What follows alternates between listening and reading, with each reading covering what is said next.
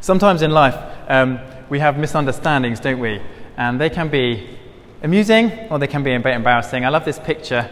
Hopefully we'll get it on the screen. Thanks, Stephen. I love this picture. I don't know what the man's doing. I imagine that he's playing watching and you just want to shout, it's behind you. Don't you? Well, I do anyway. Why don't we have a minute? Just turn to the person next to you. You can talk about the weather, or you could talk about if there's been a time in your life where you've had a kind of misunderstanding, where you've got the wrong end of the stick, and it's been amusing or embarrassing or something like that. Why not spend a minute just chatting together now?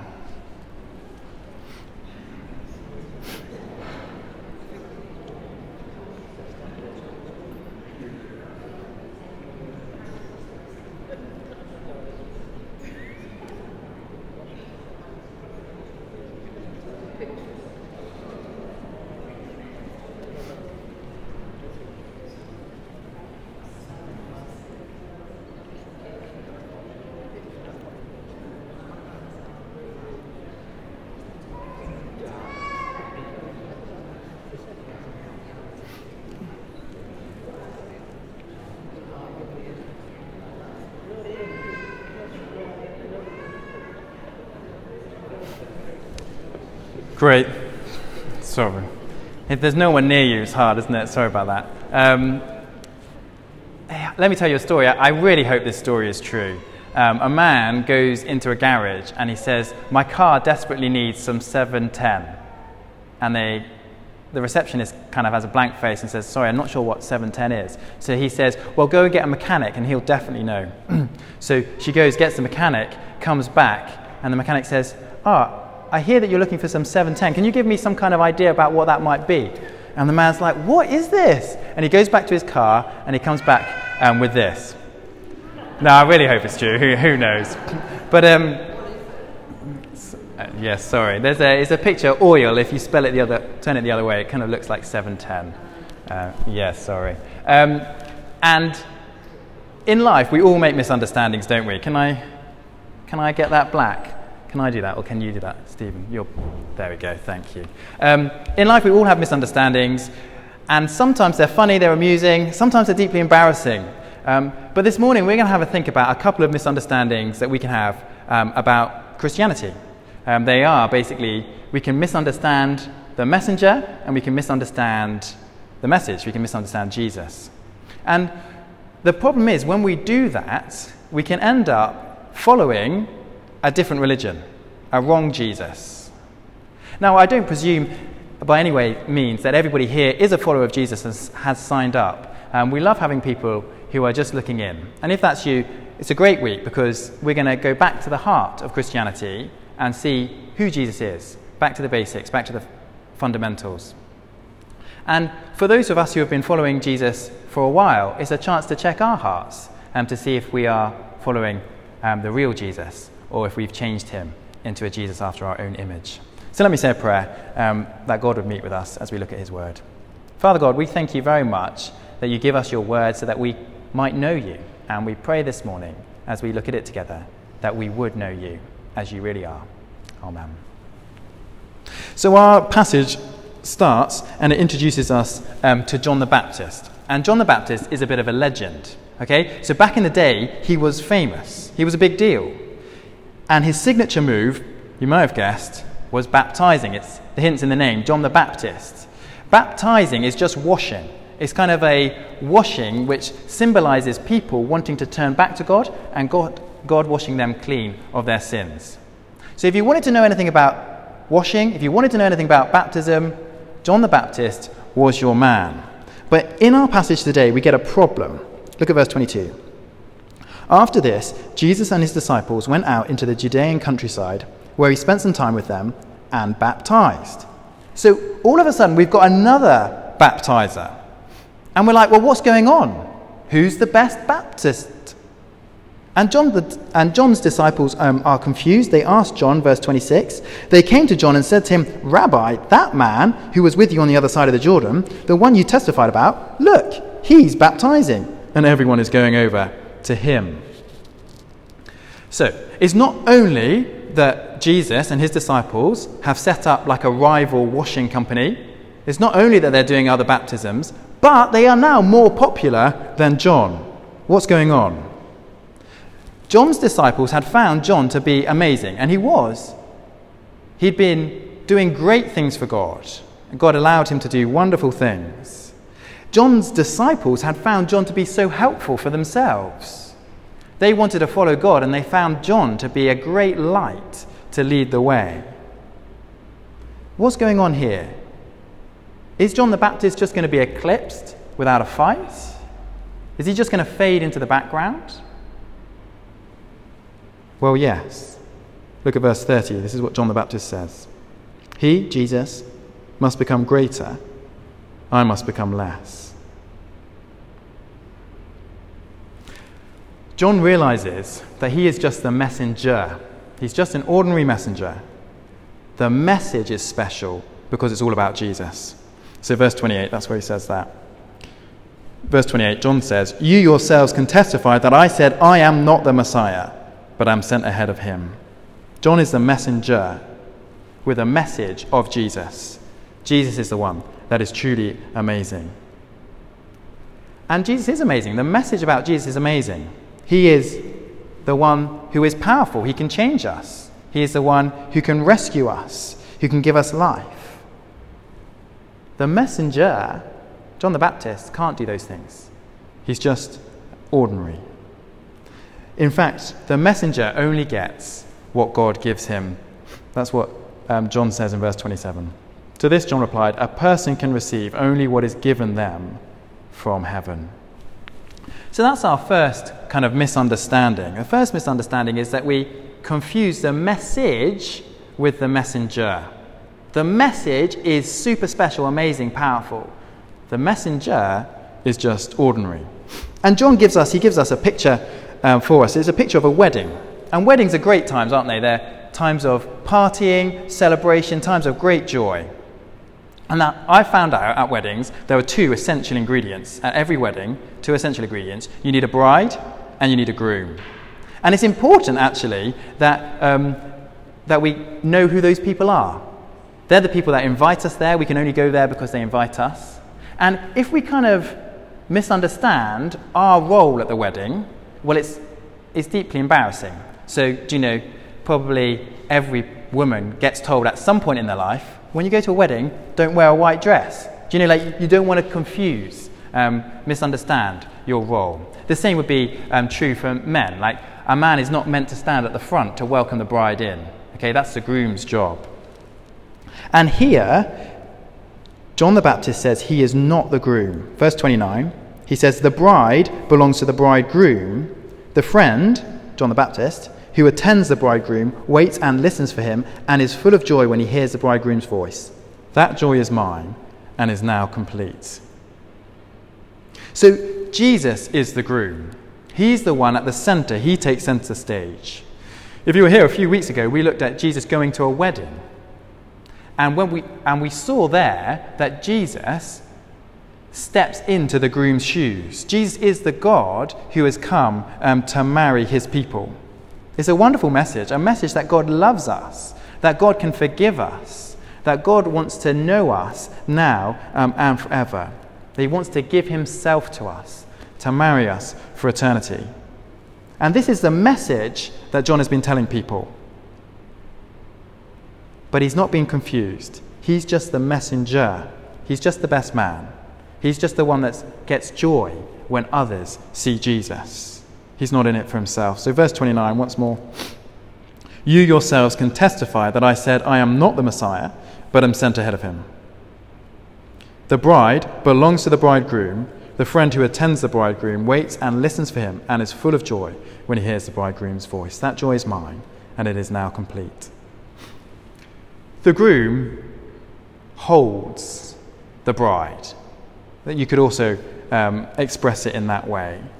The groom is tender to his bride. So of course, all the people are flocking to Jesus. They are the bride, he's the groom. Of course they're going to him. They're going to the man who holds them tenderly. Jesus is the groom. John the Baptist is just the best man. His joy is seeing the bride go to the groom. It's not his job to sweep the bride off her feet and take her out of church and find a quiet place for some personal photos. No, that's the groom's job. He's just the best man. And I think there's a couple of ways we can kind of misunderstand this in church. And the first is that we can be a little bit like John's disciples. So we can confuse that the message is a special thing and the messenger is only ordinary. So, in our Christian lives, I guess somebody introduced us to Jesus, or somebody has been, really helpful to us spiritually. And we can have a close link with that person. We can kind of feel a great respect for them. And that's not always wrong. But the danger is that it becomes that person is special.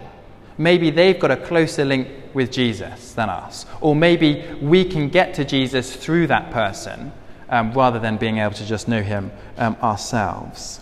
And when that happens, we kind of breed this kind of thing like a celebrity culture in church, where we put leaders up on pedestals and we think they're great and they can do nothing wrong. And it can also show itself because we kind of prefer one person to another. We can kind of want one leader, not another. And we can kind of get divided and break into different groups over those kind of things. And what the mistake that's happened there is that we've forgotten that the messenger is just ordinary. It is the message that is special. We are Jesus' bride. We're not to run off in the arms of any messenger, any best man, no matter how nice they are. So that's one of the ways I think it speaks to us. The other way is, I think, we can be the opposite of John the Baptist. So John the Baptist, very clear, wasn't he? I'm just the messenger. But sometimes we can think that we deserve something from God for what we've done for him. We think we deserve what we've got, or we can deserve more than what we have. And one of the kind of signs of that happening, I think, is that we can kind of become competitive. So we can be competitive with other churches. We can want St. James's to be the best church, the biggest church, have the most people, and we can want other churches not to do as well as us. Or we can be competitive in church. We can feel like envious of somebody else if they have a bit more influence, or we think we deserve people to listen to us. When we do that, we forget that we're the best man, and our job is to point people to Jesus, that he's the special one, and we're only ordinary. So there you go. That's the first mistake we can kind of make, and that's to misunderstand the message and the messenger, to forget that it's the message that's special. The messenger is only ordinary. And the second mistake we can make is to be mistaken about Jesus' identity. Who is Jesus? We have a song which we sing, which is the Servant King. It's a great song, all about how Jesus is a king who serves us. It's a wonderful song, but it is easy, I think, for us to flip that round and for Jesus to become the king's servant. His job is to serve us. What do I mean by that? We're going to watch a little clip now, thanks Matt, of Aladdin. It should be saved as Aladdin, if that helps. I think Matt has stepped in for Stephen, so... there you go, look at that, thanks.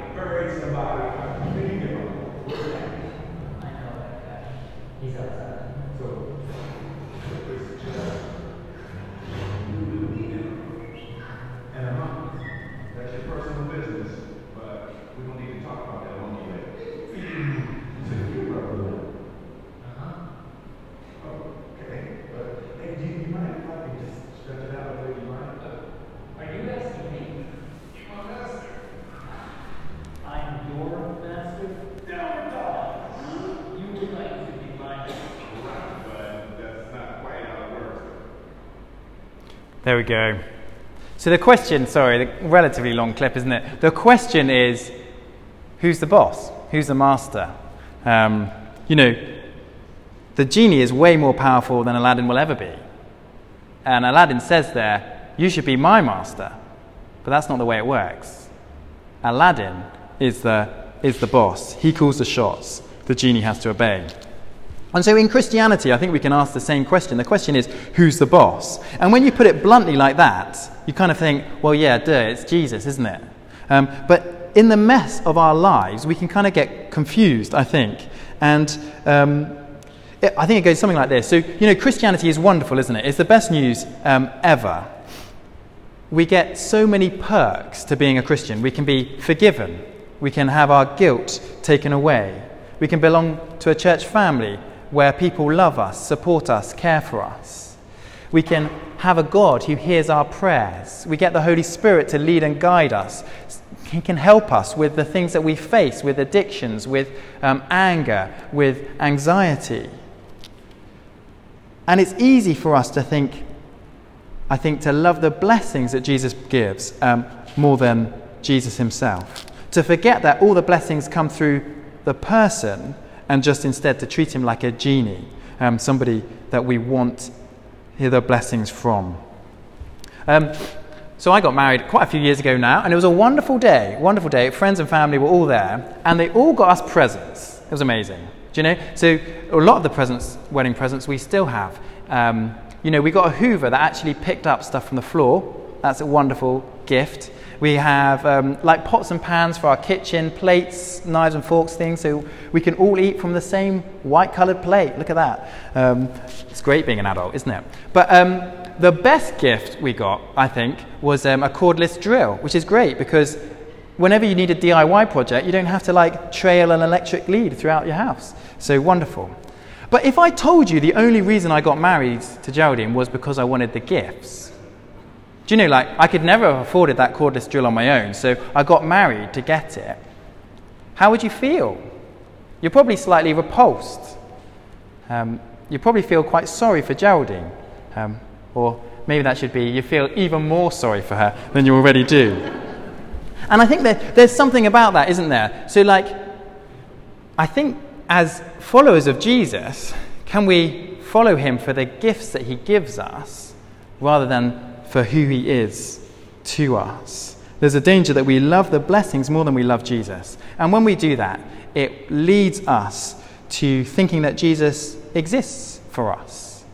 He becomes our personal genie. Instead of the servant king, he becomes the king's servant. And we're the king, and he needs to serve us. But John the Baptist won't let us do that. So verse 31, let me read that. The one who comes from above is above all.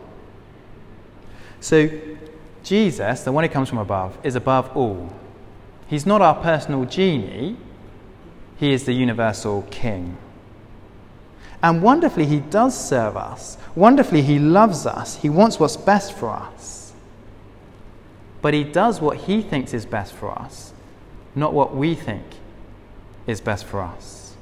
And when we have a different opinion, it's always his way. Verse 36 is an amazing verse. It's the last one in our passage. It says this: whoever believes in the Son has eternal life, but whoever rejects the Son will not see life, for God's wrath remains on them. It's amazing. Jesus came into our world to give us life, to give us eternal life. Though we'd turned our backs on God, though we had hurt one another,